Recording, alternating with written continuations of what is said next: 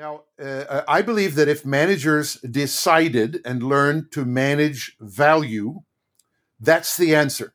That's the interface between managers who do not know or understand the IT technology under them. And if they just focused on managing the value that has to be delivered, then that's it. That's enough. They don't have to know anything below that level. They can leave it to technologists to do anything they like in architecture and coding and testing and data and artificial intelligence. And all they have to ask is, did the value improve last sprint? Yes or no? If no, we need to sit down and talk. If yes, did it improve enough? In other words, is it on a trajectory to delivering the full value by the full deadline, right? If not, we need to sit down and talk. If yes, hands off, keep on going. You guys know what you're doing.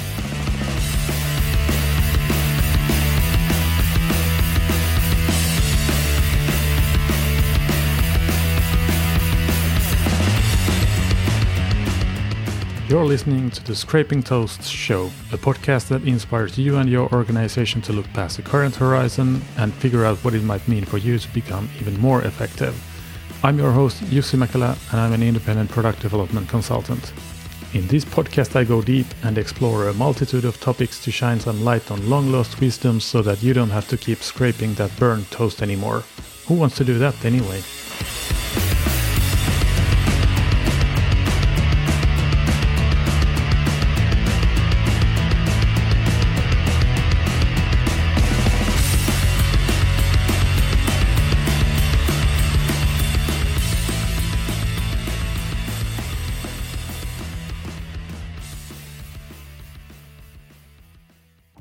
And we're back.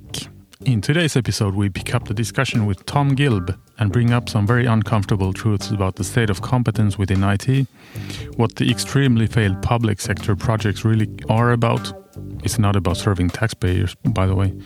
What you as a manager can do to maximize the likelihood of actually succeeding with your projects or initiatives, and all kinds of fun things like that. There are some pretty hard statements in there, so if you are easily offended, you have been warned. If you do find this useful or appealing, please join the conversation on LinkedIn or on Twitter and share it with your friends and colleagues if you think they would find the podcast useful. As they say, the more the merrier. Hashtag Scraping Toasts Podcast, at Scraping Toasts, scrapingtoasts.com, and so on. You know the drill. But wait, there's more. After the interview, I will announce a little giveaway for all you listeners out there, so check it out. If you have enjoyed the content of this show so far, you don't want to miss it. All right, let's get to it.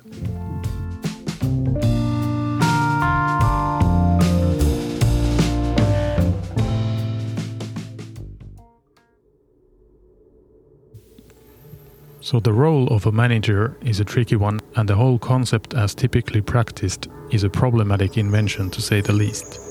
Something that's been bothering me more specifically for a long time is this assumption that to succeed as a manager, you don't need to know much about the work itself your staff is doing. What you do need to keep your days full of are weekly one-on-ones to understand what's bothering your staff and keep them motivated, as if that was possible. Drive firing and hiring type of processes. Stay in contact with your sourcing partners. Deal with salaries and performance reviews. The list just keeps going on.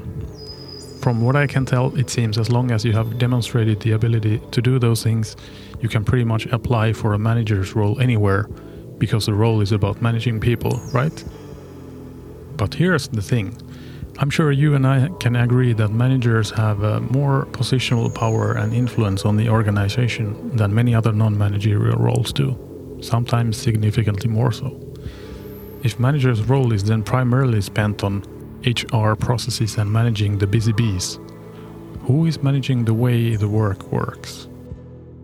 As a manager, you have a critical role in shaping the organizational system towards a state that is more fit for its purpose, more congruent with the nature of the work itself. If you don't understand the nature of the work your staff is doing, how would you even know what fit for purpose or congruence looks like? Or do you just assume work is work, plain and simple?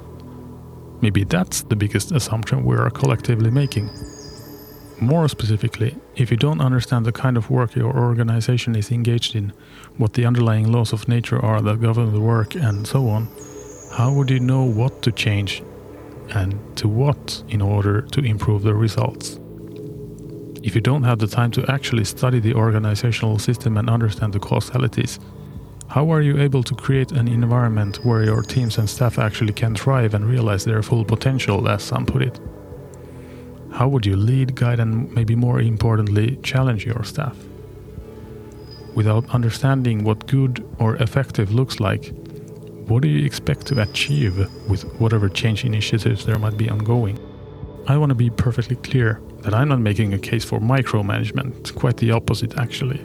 What I'm making a case for is the people who at the end of the day are responsible for policies, rules, processes, in other words, the way the work works, need to pay more attention to the way the work works and less on managing the individuals in your teams. So many questions I know, but so be it. In the spirit of this show, I invite you, dear listener, to explore these questions and maybe draw your own conclusions. Who knows? Maybe I have it all wrong. All right, enough of my rants. Let's see what Tom has to say about the manager's role. Okay, now I have a very simple answer. I've talked about quantified stakeholder values. And last year I wrote 5 books on the subject: value requirements, value design, value management, right? Sustainable planning. And everything I write is about this. Now, okay, so let's simplify. Let's just call it value management, which is the title of one of my free books. We can put the value management one up there. Now, I believe that if managers decided and learned to manage value, that's the answer.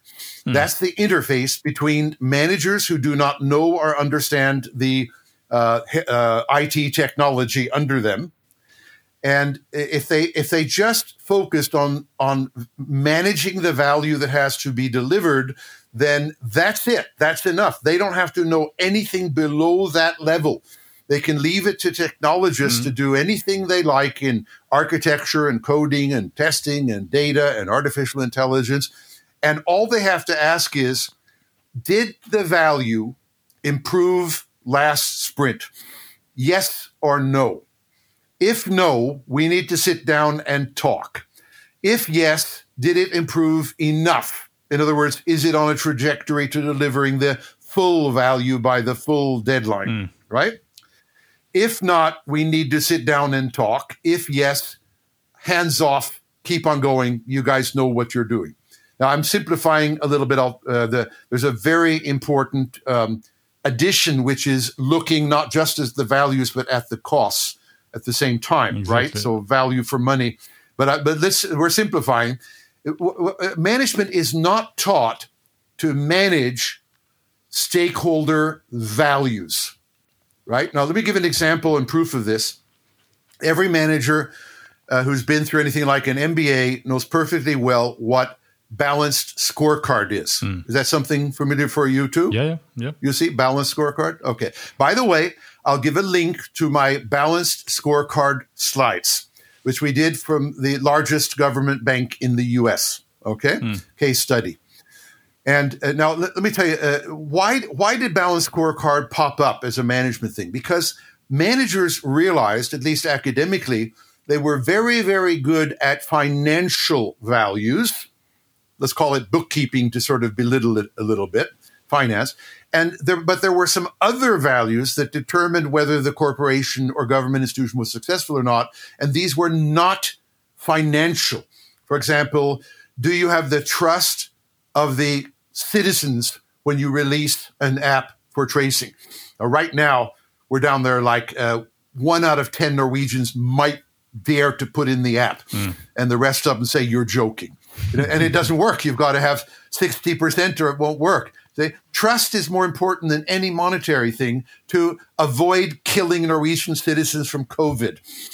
Right? That's a simple example of a non-financial that everybody knows today, if they think about it, is far more important. I mean, Norwegian government has money coming out of its ears from its oil revenues, right? Money isn't the interesting question at all. But trust is absolutely key. And they have not managed the trust because they didn't manage the GDPR, right? Yeah. But simple, but lots of other things. And so they've screwed up their future in releasing similar apps in the future. People say, why should I trust the government? They totally screwed up last time. Wow. Okay. So trust is now here's the thing. If you look at the early balanced scorecard publications in Harvard Business Review, which anybody can access on the web today, and you take a look at the examples they show, I'm simplifying a little bit. There's the financial stuff and there's the non-financial stuff, right? Now, the financial stuff, of course, is quantified, profit and growth and all that stuff. And the non-financial stuff is a little bit sort of badly quantified, some of it, like number of repeat customers. Mm-hmm. But a lot of it is not quantified at all. It's at the bullshit level, like building trust amongst the customers. And there's nothing to quantify it, no attempt whatsoever. So in other words, there never was any serious attempt at the non-financials, even in balanced scorecard, which was trying to balance. If you have all the financials quantified and all as good as none of the non-financials, guess which ones win when your boss is breathing over your shoulder looking at your numeric results? And the answer is financials win. Short-term profits will win, for example.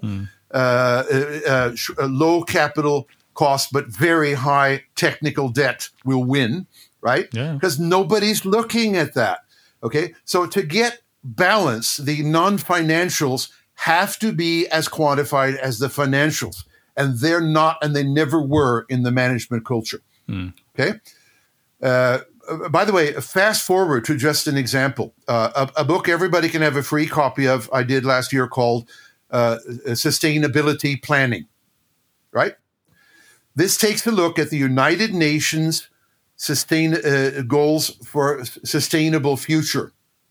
By the way, half of all the government ministers in Norway have a lapel badge to this day, which is the United Nations 17 goals. Okay, and we have the government and my CEO clients in big businesses. They are committed to this sustainability thing because it's politically smart thing to do, obviously. Okay, but so I last summer, as I'd written 4 books, my good friend Pavel Novak, he's the man I'm going to talk to at 5:00 today, was visiting me at my summer cabin. And I said, Pavel, I wrote 5 books last summer. I've written 4 books this summer, and I can't think of what to write a book. And there's some more summer vacation coming up. And he said, Tom, take a look at the United Nations Sustainability Planning. I'd heard about it, but I hadn't looked at it. So I grabbed the stuff off the internet. Anybody can easily get it. And I started analyzing the official United Nations goals. We're talking end poverty, better education, safety for people taking education so they don't get acid thrown in their face by the jihadists and things like that in Afghanistan. And, wonderful goals. I mean, wouldn't it be a better world if all these goals were achieved? Everybody agrees on the principle. Just like they agree on the principle that wouldn't it be good to have one integrated medical record in Norway? That's the infamous Axon project. Everybody agrees that it's good. The nurses want it. The doctors want it. The IT people cannot deliver it after 8 years of feasibility study. This is not agile. This is Big Bang Waterfall, you ask me. 8 years of feasibility study and then 8 years to deliver. That's not agile. You got to be kidding. Okay. Anyway, so I now you can see in the book, I take the principles, primarily I focused on one principle called end poverty, goal number 1. I just took the first goal and I started analyzing the goals. Now, I'll make a long story short, but I have detailed it. these goals are just as bad as the management goals for the government systems in Norway and Sweden and Britain. By the way, I've analyzed the British health goals in detail in my governeering book I wrote this summer, free copy with link to governeering. Okay, this is for government planning, like health systems. And what you find in popular terms, management bullshit of the kind that has never gotten better since decades ago Balanced Scorecard came out. Right. These professors of business didn't understand that you have to quantify or at least clarify the non-financials to balance the scorecard, which by the very name of it was the main idea. They realized it was unbalanced. They have a new method which doesn't balance. It doesn't quantify, and it doesn't work. Yeah. My case study at the largest bank in the U.S. 20 years later shows they were in absolute chaos trying to use the balanced scorecard. By the way, this is the bank which caused the last depression, called Fannie Mae. Okay, they were in total disarray. Okay, now, So going into the United Nations thing, if you read a goal, and I extract the goals and I write them down in the book. And a typical goal contains 3 different goals at 3 different levels, all bullshit, like reduce hunger, together with some strategies or technologies for achieving the goal, which are premature because logically you cannot state any strategy or architecture unless you have a clear agreed goal. And they don't have clear agreed goals at all, which I've tried to show. So this is just total mess. Now, who is writing these goals? Well, somebody in the United Nations who writes goals. They don't actually identify themselves. No personal responsibility. The nearest thing to institutional responsibility is United Nations did it. I'd like these people to, and I teach this in my own methods, when you write a goal to end hunger in the world, you put your bloody name and email on it so I can tell you you're full of bullshit if I want it. Right? I mean, so it's disappeared into this anonymous system where I can publicly write a book about it, but I can't get to anybody who would say, Tom, you're right. Thanks. Would you help us write clearer goals? I'm still waiting 1 year later from any response whatsoever for anybody said, we think you have the right idea. Would you mind if we use your methods? Would you advise us in writing clearer goals? The consequence of bad goals for United Nations projects is that the deadlines they've been setting up, was it 2025 or no, it could be 2030, they know already they're late, of course. They will not deliver these unclear goals. By the way, it's unclear what they're going to deliver by the time because it's so unclear. But let's put it this way. Instead of achieving their goals in 15 to 30 years, it will take 50 to 100 years to deliver their goals. And part of that time will be figuring out they never had any clear goals whatsoever for the whole bloody United Nations, and nobody's agreed on anything. Okay? Now, what is it? Well, this is just I wouldn't mind, except I'm thinking of all these poor people in Yemen today in the middle of a war with bombings all over the place, with people killed and widows trying to keep their children alive. You know, this is the problem we are trying to solve, and it's not going to get solved by bullshit management technology.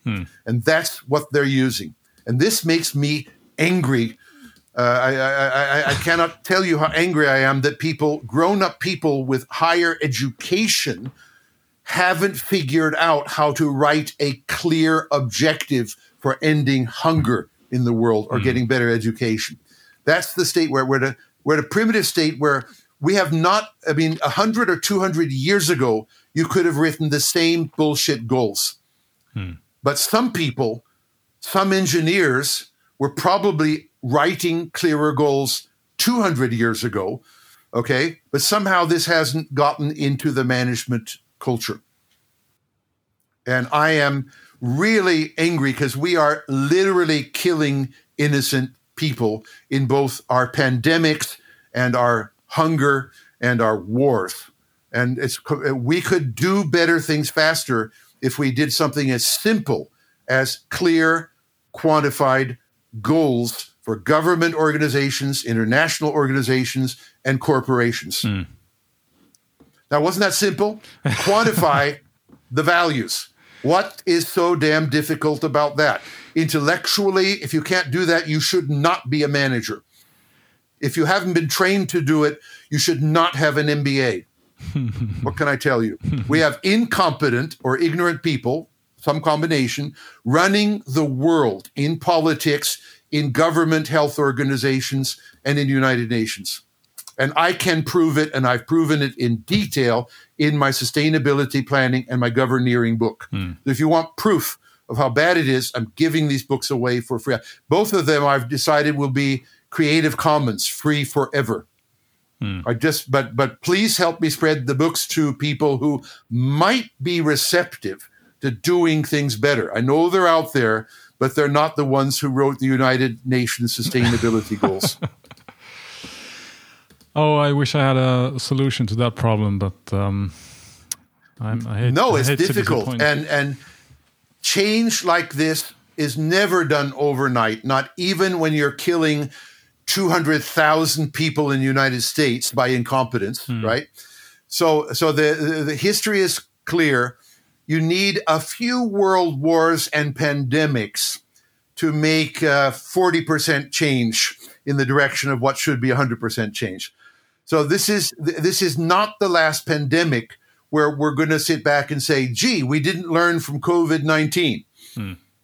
Okay? The Second World War is not the last war where we say we didn't learn enough about peace and how to make sure about we have peace. So we humans have historically shown we need multiple wars and multiple pandemics to learn at about 5% after each pandemic and 15% after each world war, what we should have learned long ago to be an intelligent race of people. So the sad truth is, it's good. Now that's the bad news. The good news is that some entities, some organizations will and have already, I can name them, pick up these ideas and do much better now. But long story short, this is like 1% or less of the organizations should be doing it. So these are advanced organizations with idealists, advanced managers, advanced culture. Some of them are my clients. They pick up and use the methods quite happily. But United Nations is not amongst them. And I've offered to work for free. These people could afford any sum I would charge them. But I've offered to work for free for the Norwegian government. And I have worked for free for Norwegian government on multiple occasions, but not for these health projects, I'm ashamed to say. Actually, Norwegian government tried to pay me a lot of money to do some work, and they figured out that since I was not a former government employee and since I was retired pensioner, they could not actually pay me at all. There was no legal way to pay me. So I said, fine, I'll do the work for free. I just want to help the damn government and I want to help the people of Norway. So I've been, so it's ridiculous. But, I'm retired. The government's paying my pension very regularly. That IT system works to pay me my pension. Thank you, NAV. No problem. But this is the same NAV that has major scandal. I'll give you an example of NAV, how bad it is. This is Norwegian Social Security. They recently discovered that about 100 Norwegians were put in jail by the Social Security Administration for apparently breaking the law, but they didn't break the law. NAV didn't understand what the European law was again. And so now they're saying, excuse me for putting you in jail for 9 months, sir, and we'll pay back all the money we forced you to pay. How incompetent can you get when you put Norwegian citizens in jail for crimes they did not commit, 100 of them, and they're now discovering it. This year, okay? Yeah. So IT systems isn't the worst. I could, as an innocent Norwegian citizen who's not done anything, I could get put in jail because these people are so incompetent at interpreting the law that applies to their domain. IT system, who cares? Would the police just reduce the risk that I will get put in jail for their incompetence? But that's how incompetent they are. Their legal people have not advised their managers what to do with European law. They were doing things like applying old-fashioned Norwegian law. And actually they were partly advised they were violating Norwegian law, European law, and they ignored it because out of old habit. It's an old custom in Norway. Ignore the European law and do the Norwegian law. Unbelievable. But when it leads to fining people for 1 million kroner and putting them in jail completely wrongly, now they admit it, something is very wrong with the management. And by the way, the managers haven't been fired for this. The same managers said, excuse us, we'll fix it. And I think they should have fired a few top managers and government ministers when Norwegians are put in jail and they're innocent. Something's very, very rotten at the core of the institutions. But they pay my pension regularly. The IT system there is up and running. And if they didn't, they'd have a lot of very qualified, intelligent pensioners on their case very quickly. Maybe that's why it works. There's always something. But okay, so you've made it very clear that quantifying the stakeholder values, that's the key for any manager to make sure that takes place. Yes, that's the key. And you want to know how to do it, my free books will inform them. And if they can't read the free book, call me up, email me, I'll help you. If it will save Norwegians being put in jail and stolen millions by the government. Well, you can't blame the man for lack of passion. Before we continue with the interview, I wanted to quickly remind you of the giveaway at the end, so keep listening or fast forward to learn more about it. Now, one of the most central parts of Tom's work is the so-called GILB value cycle that you'll find in many of his presentations and books. As the name implies, it's an approach to solving problems that by their very nature expose us to a large degree of uncertainty, thus requiring early, fast and continuous feedback in order to harness that uncertainty for good. So let's imagine a completely imaginary scenario where you happen to be in charge of, let's say the development of a joint school platform for your city. And as part of that responsibility, you need to deal with large IT and management consultancies or vendors. Hint, hint. You might want to listen to this bit to gain some new insights into what you might have to pay more attention to, so as to not waste millions and millions of taxpayers' money. Yeah, maybe they should put the GILB Evo value cycle on their label instead of United Nations sustainability bullshit.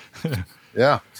Now, okay. So, now in my various books and writings, you'll find the GILB evolutionary value delivery cycle, and it is a Deming plan, do, study, act cycle with a few extra things like stakeholders thrown in and decomposition of IT systems thrown in, which Deming didn't arrive at. But it's the same basic principle of getting numeric measured feedback to control the process. Okay? So Deming had early agile theory and practice, you could say. Yeah, anything else? Okay, so let's just say that's mentioned, that's done. Okay, there's one other major area. And let's say everybody's doing quantified values, sorted. So the next stage is, I wrote a book this summer called Systems Enterprise Architecture, SEA. Free book for the moment. We can put it up there. I finished it about a month ago. And this is my angry reaction to the really stupid enterprise architecture we have for IT with TOGAF and Zachman and all these other variations, which totally miss quantified values. They talk about it, but they don't do it when you take a look, right? So, I mean, in other words, the whole foundation of all these IT architecture things is rotten to the core. I've talked with Zachman about it, and he basically says, you're right, but I don't care. I'm an old man. I have fought legal battles to have the property rights to Zachman's methods, and I'm earning money on it, so I'm not going to do a damned thing. I mean, people are buying and getting certified in stupid methods that the founder can't be bothered to change because they don't care. Now, you are pretty stupid if you put your money there, but you are doing it with your agile certifications and with your architecture certification. But people do it. Okay, now, but we've all okay. So architecture and design is missing this core idea of quantified values driving the design, driving the architecture. But what I want to do is take a step two here. When you bring in any strategy, is what managers call it. Architecture is what the architects call it. Design is what engineers call it. But any means, any way of delivering the values within the costs, then you need to have a method for estimating how good is your idea for my quantified values, right? And that's totally now, if the answer today, is, right? It is lacking. I'd have a name for it. But this incredibly simple question, how good is the proposed architecture for the Axon, one patient record health system? How good is what they're going to decide to do for? By the way, for 22 billion kroner for 8 years, first estimate. How good is the idea? And people are not asking that question. The government ministers and the top civil servants are just saying, I suppose that PwC Corporation, who has just stolen 180 million kroner for us for early advice, knows what they're doing because they're in the IT business. They know what they're doing. They know how to steal government money almost legally, although they're talking about illegal practices like not even putting out contracts for competitive bidding right now. Okay? So these guys are there to steal government money, and they will do it, and they've been doing it for years in all countries. Okay? Yeah. So the idea we should trust them to give us advice, the only advice they're going to give is how to keep the project going for another 8 years, and at that point tell you need another 8 years of paying them, another 22 billion kroner. It's a mafia racket. It's as good as prostitution, drugs, and counterfeiting. Yeah, it's a mafia racket to steal money from dumb corporations and dumb governments who trust them. So the answer is, don't. Who was it? Reagan, who said about Gorbachev and the Russians, trust but verify.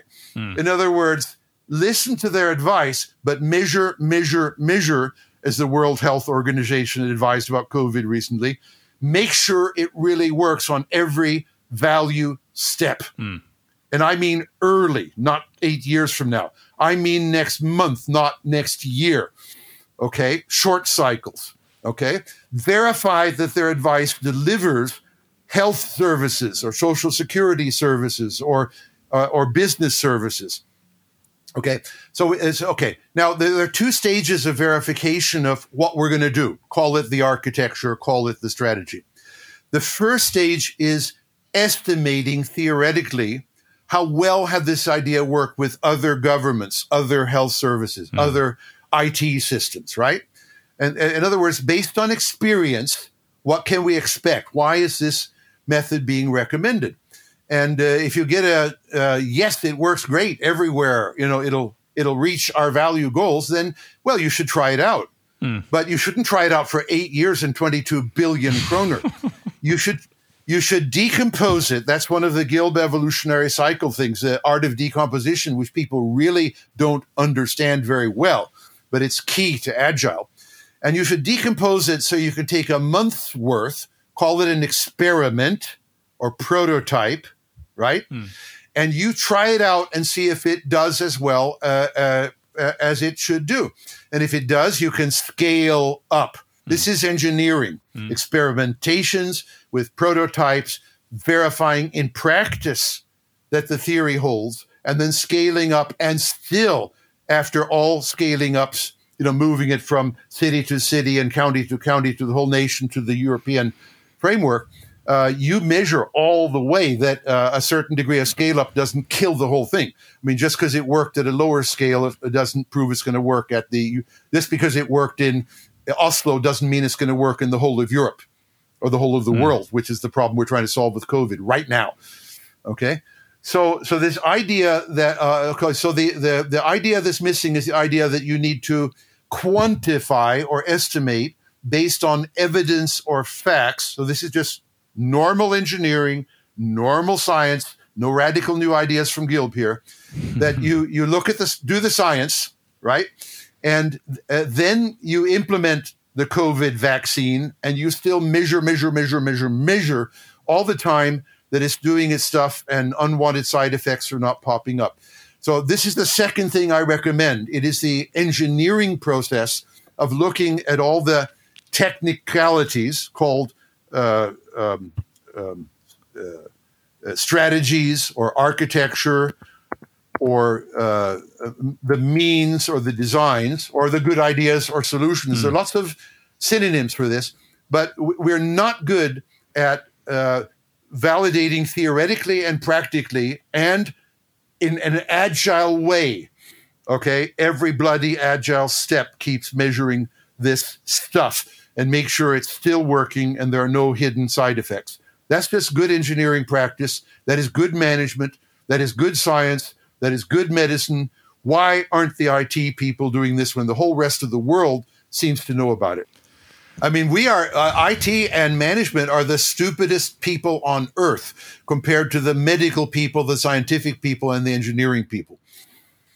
We are badly educated and we practice badly, and we're not intelligent enough to break out of what we were taught at university and the culture we're working in and say, my common sense says we should measure these values. We're not even intelligent enough to say, I'm going to use my common sense. To hell with the bad stuff I learned at MBA, university, Harvard Business School. I'm going to measure the essential stuff. We don't have enough intelligent managers who, with idealism and force of personality, to break out of the mold and do what is right, which is to measure the critical stuff for your responsibility area. But maybe a few exceptional managers will listen to this and then find the sources and study them and say, my God, I can do this. I have the power and responsibility, and I'm going to do it and get it right. Just one, like managing the Norwegian health services would be nice. Might save my life.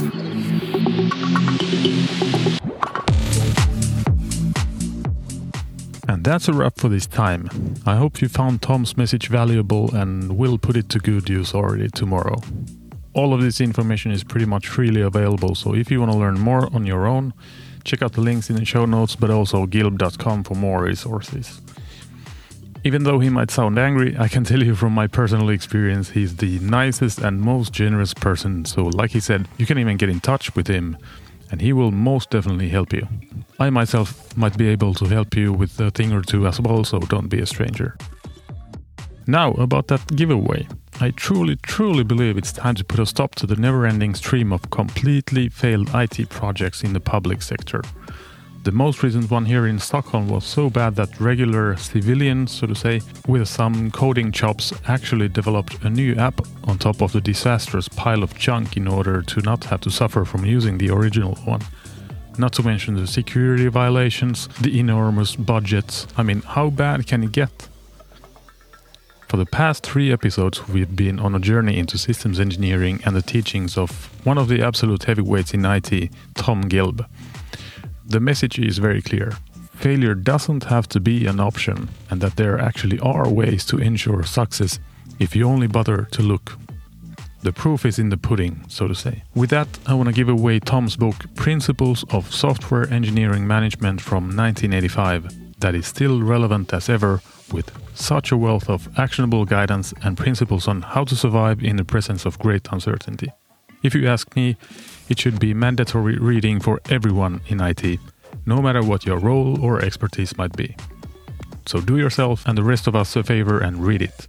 Now, how do you qualify for the giveaway, you might wonder? Well, it's quite simple. Just share the episode, announcement, tweet, or LinkedIn post, and tag someone you know in the public sector who you think might find the episode interesting. If you tag more than one person, that's awesome. I'll choose the winner randomly on 31st of March and will ping that person for shipping details. That's it. Super simple, no strings attached. So, besides taking part in the giveaway, You know what to do next, right? Quantify those critical stakeholder values.